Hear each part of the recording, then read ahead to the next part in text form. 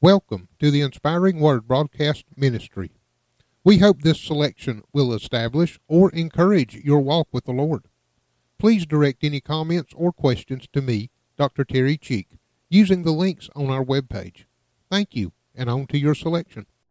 Again, in John's Gospel, chapter 2, beginning with verse 1. And the third day there was a marriage in Cana of Galilee, and the mother of Jesus was there. And both Jesus was called and his disciples to the marriage. And when they wanted wine, the mother of Jesus said unto him, They have no wine.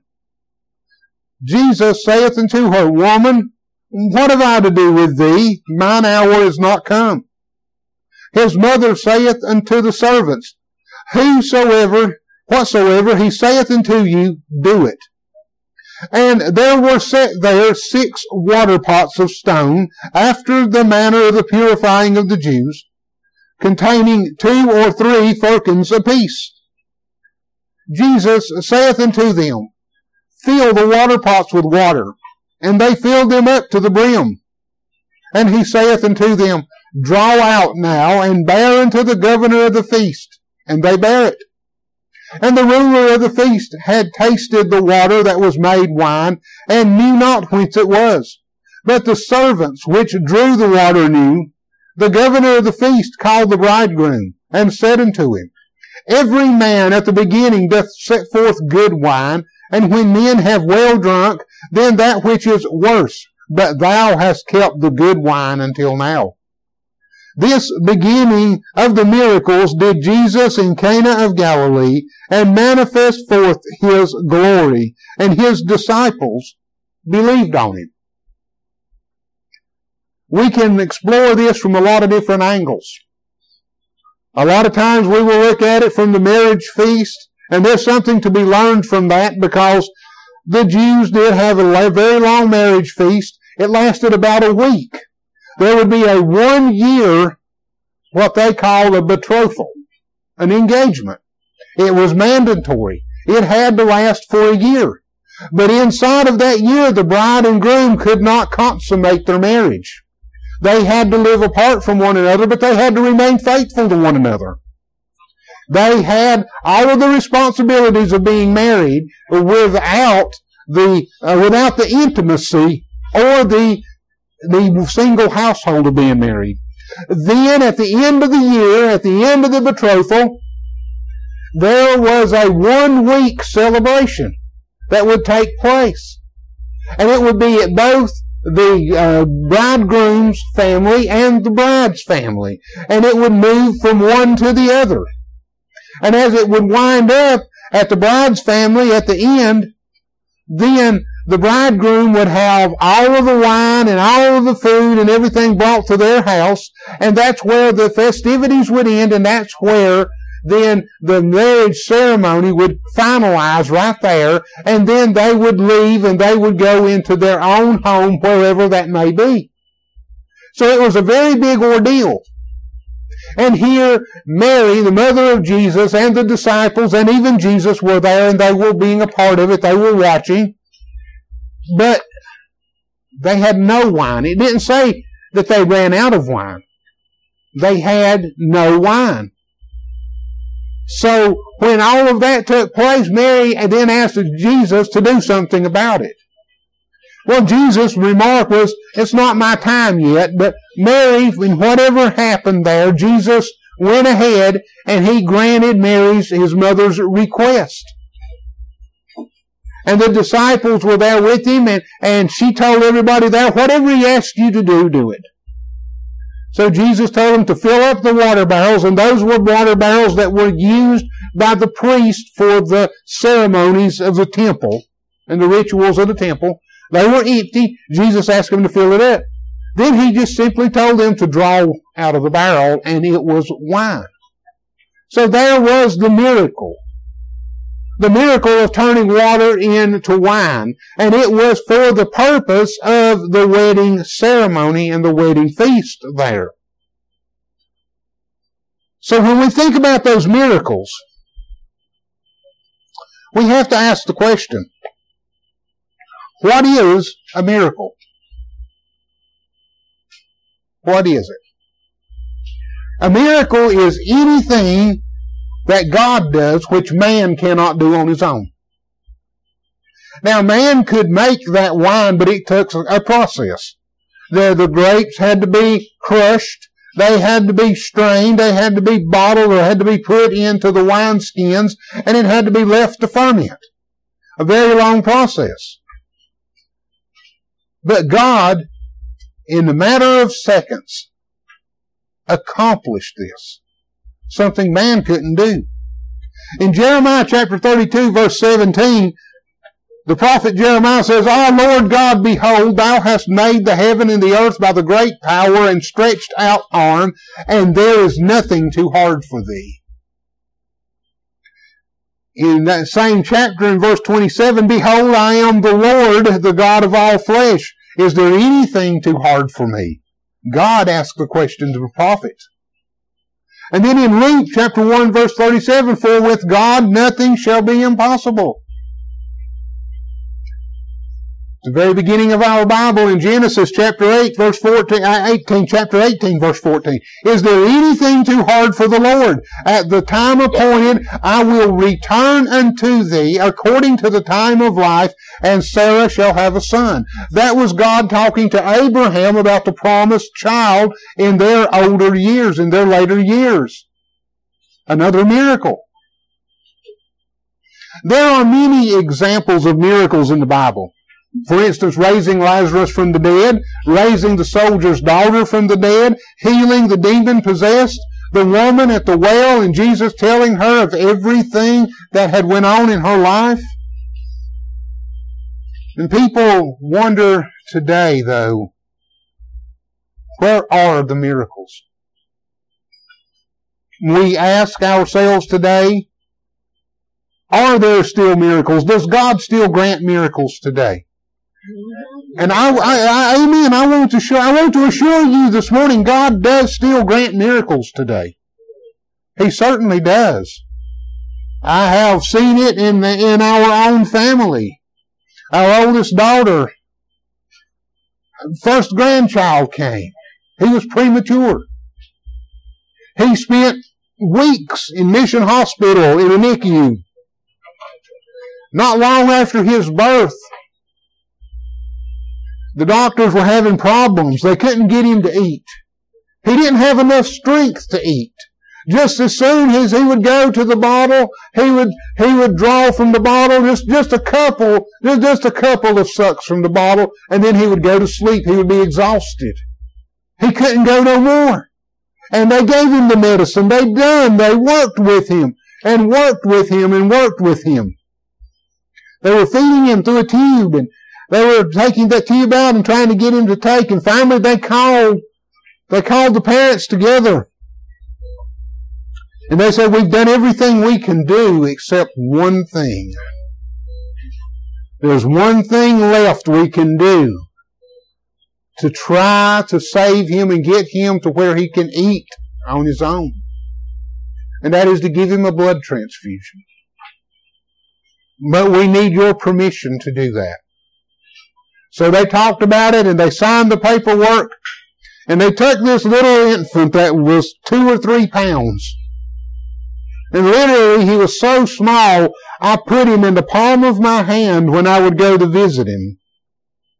I would put his little behind in the palm of my hand, and I would support his head with my fingertips, and his feet would barely hang past onto my wrist.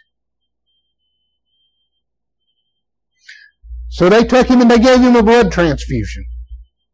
And in a matter of 1 hour, he was drinking a bottle on his own. That was a miracle. Not only was that a miracle of how God can move in medicine, it also shows the power of the blood. The power of blood. Now, if the blood of humans can have that much power to give that kind of a miracle wrought by God in the life of a person, what does the power of the blood of Jesus have upon the souls of mankind? Yes, there are miracles today.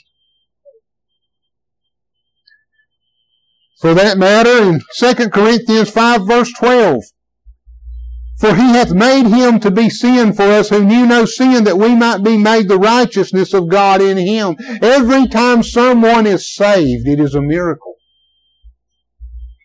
There is a miracle that has taken place, a supernatural miracle in the life of that person, a supernatural miracle in the heavens.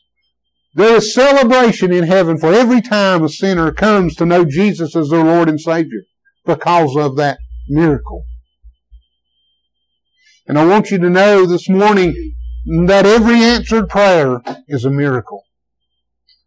The prayers that you have today, they will go up to God. And God will answer them in one of three ways. God will answer them as in yes. He will answer them as in no, or He will answer them as not now. God will never say maybe. God will give you one of those three. And if God says yes, it's because what's the way something is being asked and what's being asked for is within His will. If He says no, it's because it's not within His will at this time. And if He says not now, it's a matter that God is still working things out. He's still working things out in the lives of others or in your life. There's something there that God has got to work on and work out yet.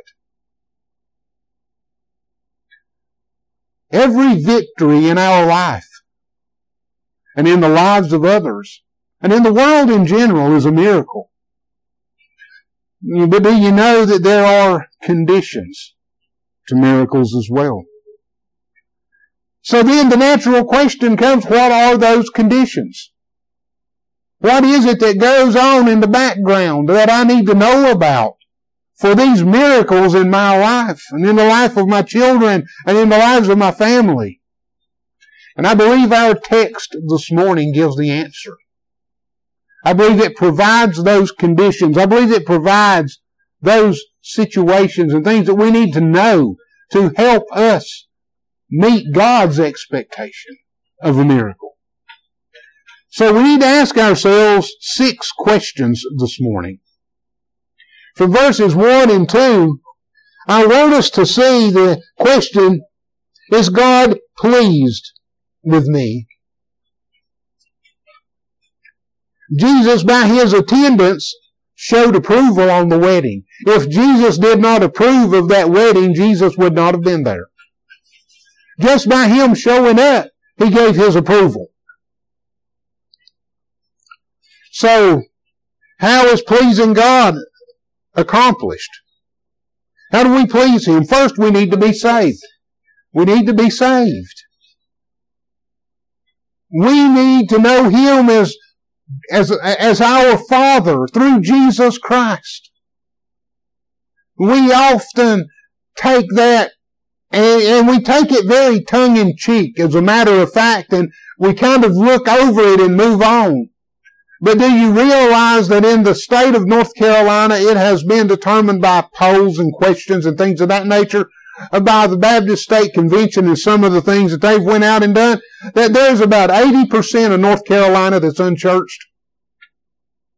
8 out of every 10 people that we meet aren't going to church. Now, they may be saved and for whatever reason not going, or they may be unsaved. But in either case, they're not growing in their relationship with God in whatever the circumstance. Salvation is something that's important. Salvation is something that needs to be talked about today. Salvation is something that needs to be shared.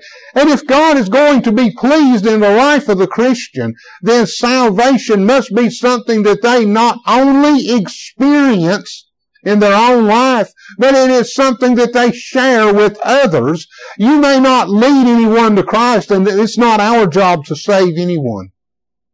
It is not the Christian's job to save anyone. It's the Christian's job to present them to Christ so that Christ can bring them into salvation. So the Holy Spirit can do His work. We can plant seeds of hope. And if we need to talk with others, if others have questions, then God can grant us the strength to please Him by showing them the way to salvation. That's the first thing.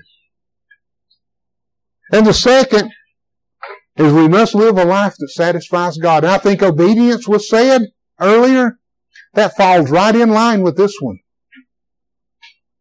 Satisfying God.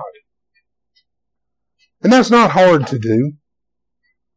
We often want to think about satisfying God being something that is difficult or something that's impossible for us.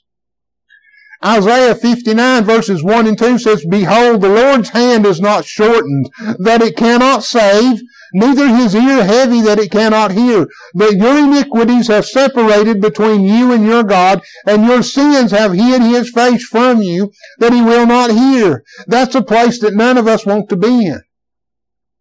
We don't want to be separated from God.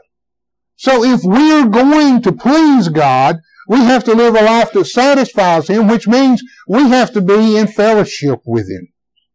And in order for that to happen, we have to look at our own lives and have God look at our own lives. But here is Psalm 66:18. If I regard iniquity in my heart, the Lord will not hear me. That's something we need to understand and we need to be very aware of. There is sin in everybody's life. No one is different from it. No one is excluded from it. But understand this, there is a sin that we know about, a sin that we're aware of, and there is a sin that we're not aware of. There are sins of ignorance in our lives. Those that we know about, we want to avoid and stay away from. We have the ability to say no. We have the ability to say we don't want to be a part of that. We have the ability to separate ourselves from it. But those that we are ignorant of are those that will separate us from God, and we may be wondering why. So it's important for us to please God that we humble ourselves daily and come to Him in prayer and say, God, if there's anything in life that I've done, anything that separates us, anything that puts a barrier between us, forgive me of it. We want miracles in our lives. We want to see those miracles happen in life. We need to be pleasing to God. And that's not in doing a set of rules, checking this off, 1, 2, 3, 4 down the line. It is loving God enough to come to Him and say, God, if I've done anything, forgive me. Forgive me. I want to be pleasing to you. I don't want anything to separate my fellowship. Because God loves us and God wants us to be in fellowship with Him. He wants to move in our life.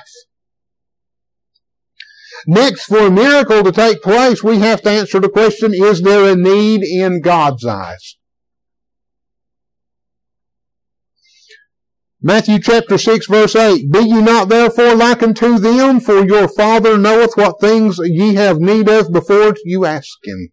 That's Jesus talking to His disciples before He instructs them on the Lord's Prayer. When the disciples ask Jesus to teach them to pray, this is part of Jesus' response. Jesus knows what we need before we ask. So is there a need? There was a need for the wine that we just read about. The wine was a symbol of joy in that passage. To be out of wine was a disgrace. So, God works miracles, and then there is a need, when there was a need to work, not just to please the whims of the people, but to show the authority and the power of God in those matters. The authority and the power of God.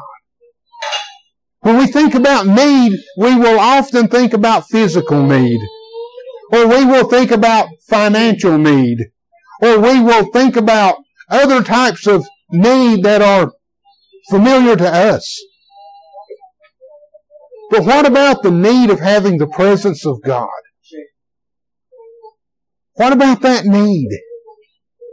What about the need of having love? What about the need of being loved? What about the need of just being in the presence of God or His people?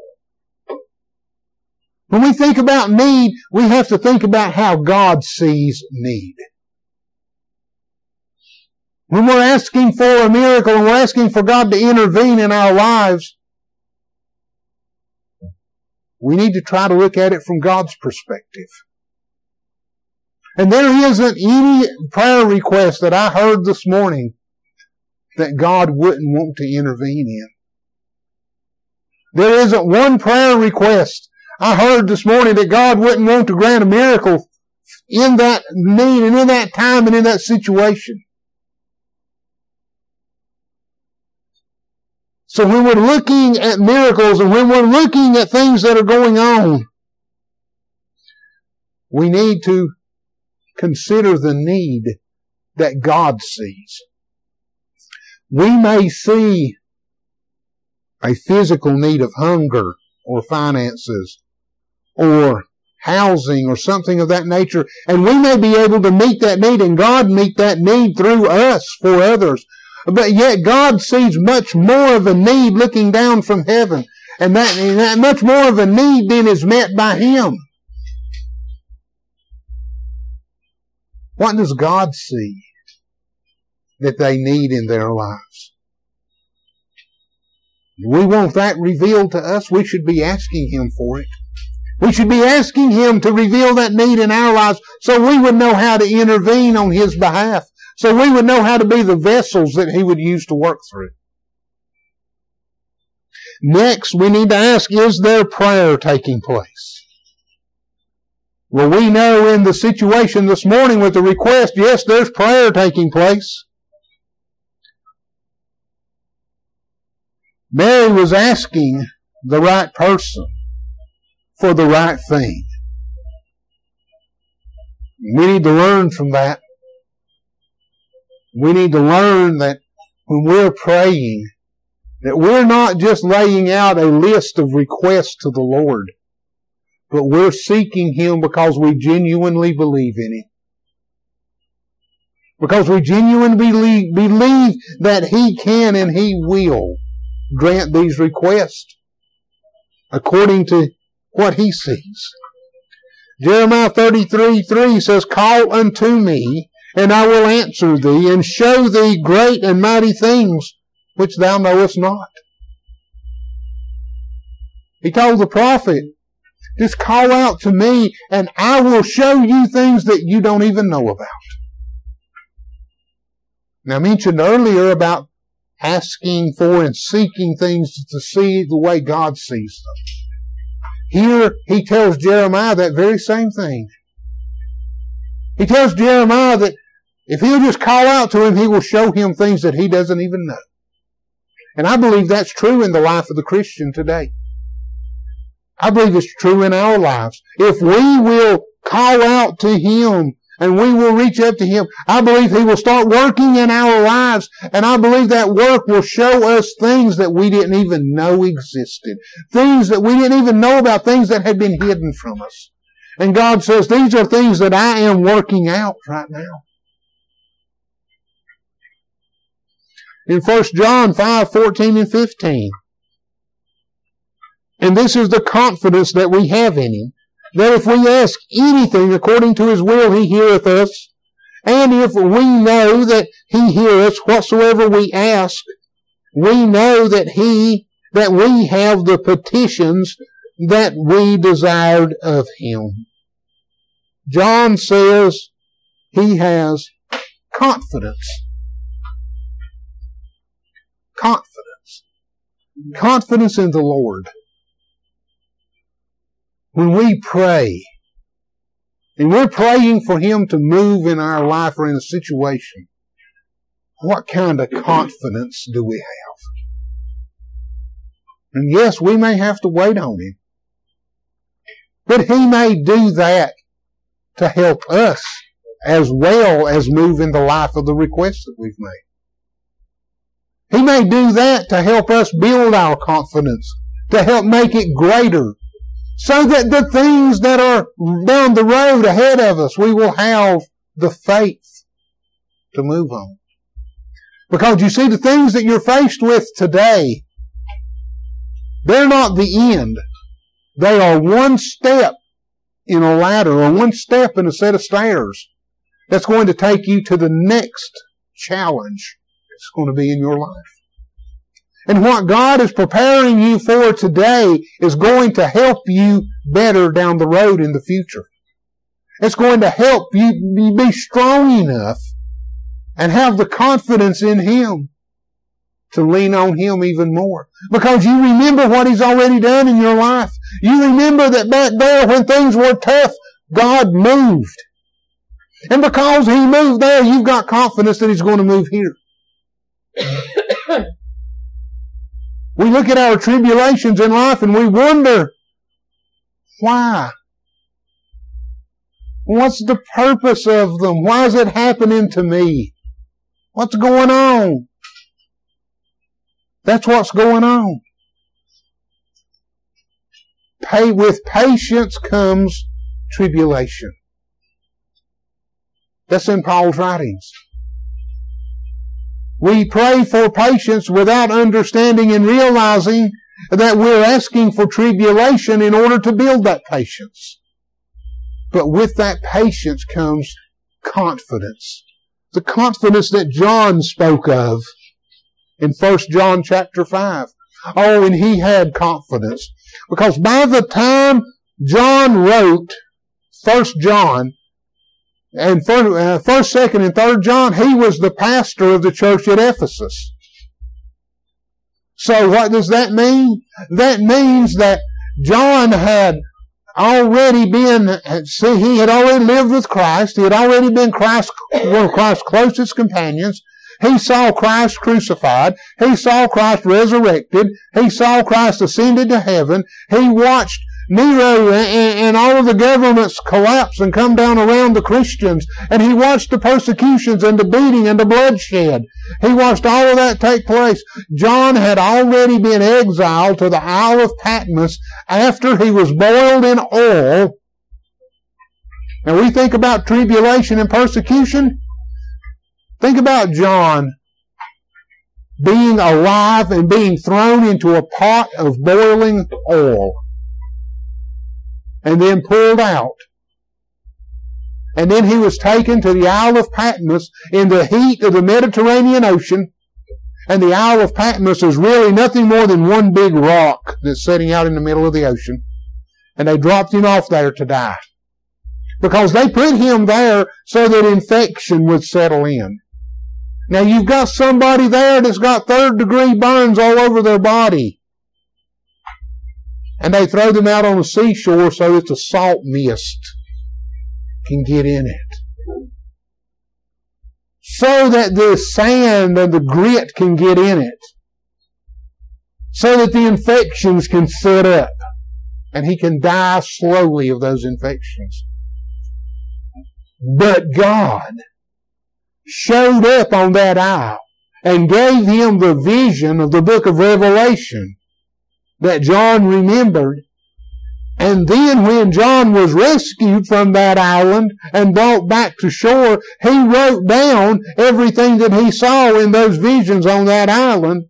And that was our book of Revelation. Then John became the pastor of the church of Ephesus, and that's where he wrote 1st, 2nd, and 3rd John and his gospel that we now have in our Bible. And John lived to be almost 100 years old and died of natural causes, the only apostle not to be executed by persecution. That's the power of the Lord. And when John says confidence, he's speaking from experience. He lived through all of that. And instead of him giving up on the Lord and walking away, he got closer and closer and closer and closer. And he kept saying, Lord, you brought me through this, so I know you're going to bring me through what's in front of me now. And it comes with prayer. With prayer. Of knowing what our Lord is capable of doing. Well, is prayer taking place? That's a question we need to answer for ourselves. And then the next question, is there faith? And is that faith on display? Mary showed her faith by looking at the servants and saying, whatever he asks, you do. Mary didn't know what Jesus was going to request. Whatever. She had no idea. But she knew that whatever it was going to be right. When we pray, when we seek God in our lives or in the lives of our loved ones or our family, we need to approach Him that way. Whatever you need to do. Whatever. God, you know what's going on in the situation. Whatever you need to do. Now that's tough. That's tough. Because when we actually get to the point and we do that with God and we hand it over to Him and we say, God, whatever, we have no choice then but to step back and to observe. To be vessels that He could work through, yes. Because when we step back and say whatever, Mary told the servants to do whatever He asked. But Jesus could have just as well asked her to have done something in that mix as well. What's going to happen if God asks us to be the vessel that He works through? Are we going to be willing to do that? What's going to happen if God asks us to just stand back and keep our hands off of it and wait and watch? Often that requires more faith than anything else we can think of. Because to step back, to give God something and to say whatever and you take it and you do it, and then to take it and step back and take hands off. And often when I'm preaching in a church and I'm bringing this out to a congregation, I'll say it like this. When you bring something to the altar and you give it to God, till you leave it at the altar, don't pick it up and take it back with you. When you bring it to that altar and you leave it there with God, you're saying, God, here it is, do whatever. We can't take it back. And often we find ourselves guilty, and I've done it too. I found myself guilty of picking it up and taking it back. And I have to turn around and I have to repent of it and give it back to God and take hands off. I've had to do that with children. When you say take it back to be like where you say down and stop worrying. You worry, well, not just worrying about it, but you pick it up. And you want to take it and you want to start doing something to make it right, fix it yourself. Yes, it is. Very hard. It is. It is. It's very hard. It's very hard. I've had to do that with children. Like I've had to give it yes. several times, but I give it and then take it back and then I give it. Yes. I've been there. I've been right there with you. I've done it. It's a miracle and then I just don't want it. Yes. I've done that with children. I've turned them over and give them over to God. And then as a daddy, I want to fix it and make it right. And I want to take care of the boo-boos of life. So then I come in and I want to grab them and get back involved. And God says, wait a minute, I thought you gave this to me.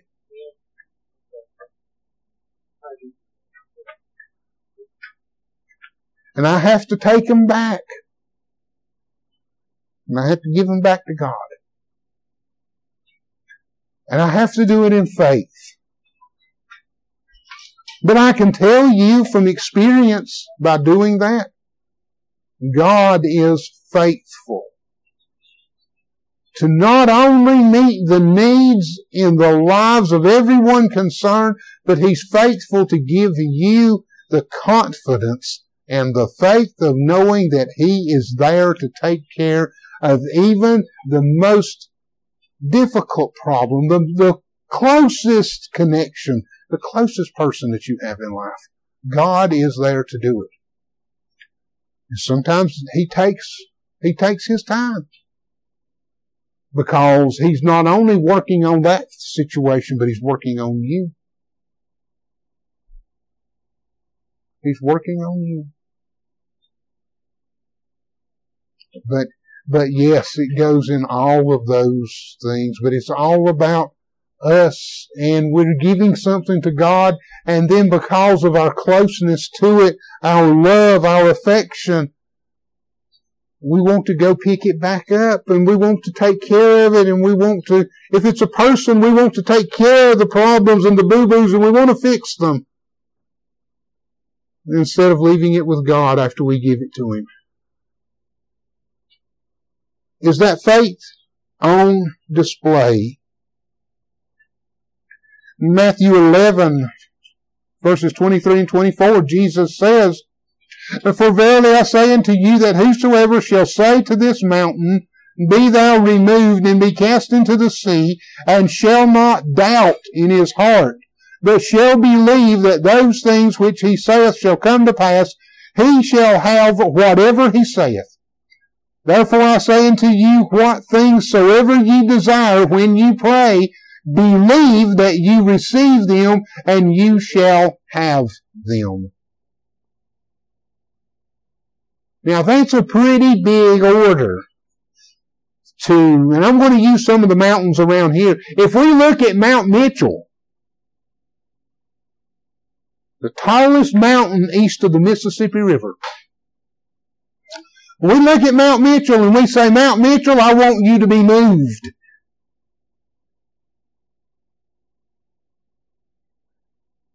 Jesus says if we have faith and we're asking for the right reasons, it will be moved. But now let's stop and think about that. When we ask, even we're asking Jesus to move Mount Mitchell, in our heart, do we really believe it's possible for Mount Mitchell to be moved? So then we're not fulfilling what Jesus has said there. He says, if you will say it and believe it, it will be done. And if we're all honest,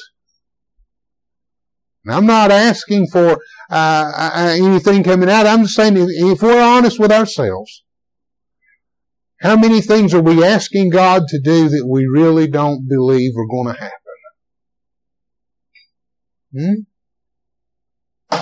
I've found myself in that very spot more than once. That I've asked God to do something that I really didn't believe was going to happen. That is a picture of the depth of faith. The depth of God being able to work in our lives and in the lives of our needs and do the miracles that we're asking Him to do. When Jesus done the miracles here, when He changed water into wine, He didn't go by and take a poll of who believes He could do it. He just done it. And then it went forth. But Mary and those that were with Him, His disciples, they believed. Mary believed from the very instant. That's why she asked Him and turned it all over to Him and said, Jesus, come do something. She had faith in Him that He would give them wine. And she didn't know how He would do it. She didn't really care how He would do it. She just had faith in Him that He would do it. Her faith in Him translated to that of His disciples who had been invited too. They didn't step in and get in the way. They stayed back too, and they said, we want to see how Jesus is going to handle this. We know He's going to, but we want to see how. And from there, that faith led Him on. Well, not only is their faith to be on display, is their obedience that's being exercised. In verses 5 through 10. Jesus worked the miracle as the servants obeyed His instructions. Some miracles God will work without any help from others. Other times, He will call on us to fulfill His will. As we obey His leading, He will work. When you're asking God to move in your life or in the life of someone else, and you're asking God for a miracle, when you're asking God to make that happen, are you prepared to take whatever role God needs you to take? Are you prepared to be the one that steps back into the shadows and just waits and watches? And if He asks and prepares you and puts you in the spot, are you prepared to be the one to stand up and get your hands dirty moving the barrels back and forth and filling them with water? That's an illustration into, God may ask us to get our hands dirty with something to fulfill it. He may ask us to be the ones to get in and mixed up in it so He can work through us to fulfill it. Are we prepared for that? Are we prepared to be obedient to God and what He does and how He does it? And be the vessels that He works through, or to just stand back and watch Him work. Both require a lot of patience. And remember, with patience comes by tribulation. So there's a lot of tribulation involved in both of them, which means that there's a lot of things going on in our lives that we're learning from. But what happens with that? John says we gain confidence. So whether we're standing back, trying to be patient and watch God move, or whether we're striving to be right in the middle of everything, watching God work and being a part of it, we're going to be dealing with things that are going to try our faith, but they're going to build our confidence in Him as well. And that's something that deals directly with our walk with God. How closely we're walking with Him, how true we are to being that child of God. It's something really big. And lastly, in verse 11, is God glorified? Is God glorified? This beginning of miracles did Jesus in Cana of Galilee and manifest forth His glory, and His disciples believed on Him. Jesus used this to reveal the glory of God through Him to all those that watched. In the end, when we ask God to move in our life, and when we ask God to grant a miracle in our life, are we willing to let God have all the glory for it? Are we willing to follow Him and to believe? Because it says His disciples believed. They believed, and when they're saying that, they're not just saying that, I understand what He's saying and I agree with Him. They're saying, no, I've seen Him move. I've seen what's happened. I've seen what goes on when the Lord Jesus Christ moves on a situation, and I believe. I believe. That's where God wants each one of us this morning. He wants us being in that last little part of verse 11, and his disciples believed on him.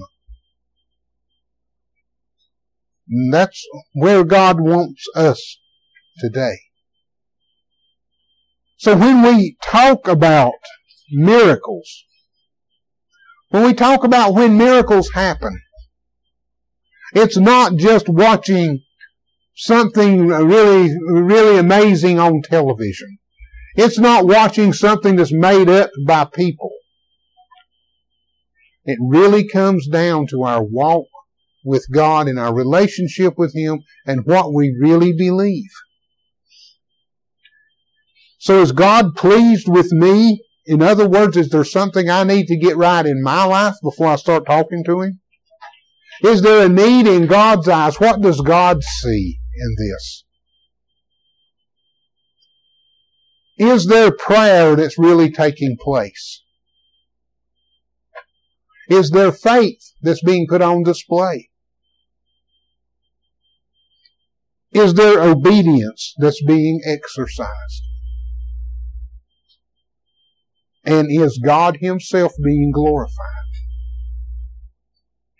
When we look at any miracle that takes place in God's Word, all of those questions are answered yes. All of them are answered yes. And we see them when we study that miracle.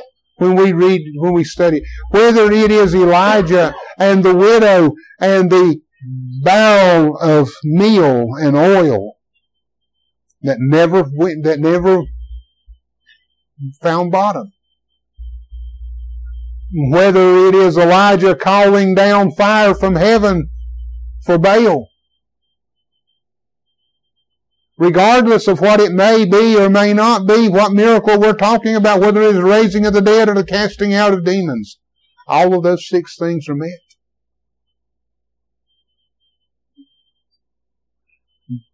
Are they being met in our lives today? God wants to move. He wants to move. God's asking us to listen to Him as He tries to give what we ask of Him. Let's pray. Heavenly Father, thank You for the opportunity You've given this morning. Thank You for the patience of those that have listened. Thank You for their input, and thank You for the questions, and thank You for everything that they've brought out. Lord, I pray that we would all find direction from these words. And Lord, I pray that me, as your messenger, would find them deeply enough to be an example for others to follow. And Lord, I pray that all the requests that are given from these wonderful ladies here at this mission, I pray that You would meet those needs from heaven in every way and shape that You possibly can. And I pray that it would draw these ladies closer to You and their walk with You, and You would receive all the glory. In Jesus' name I pray. Amen.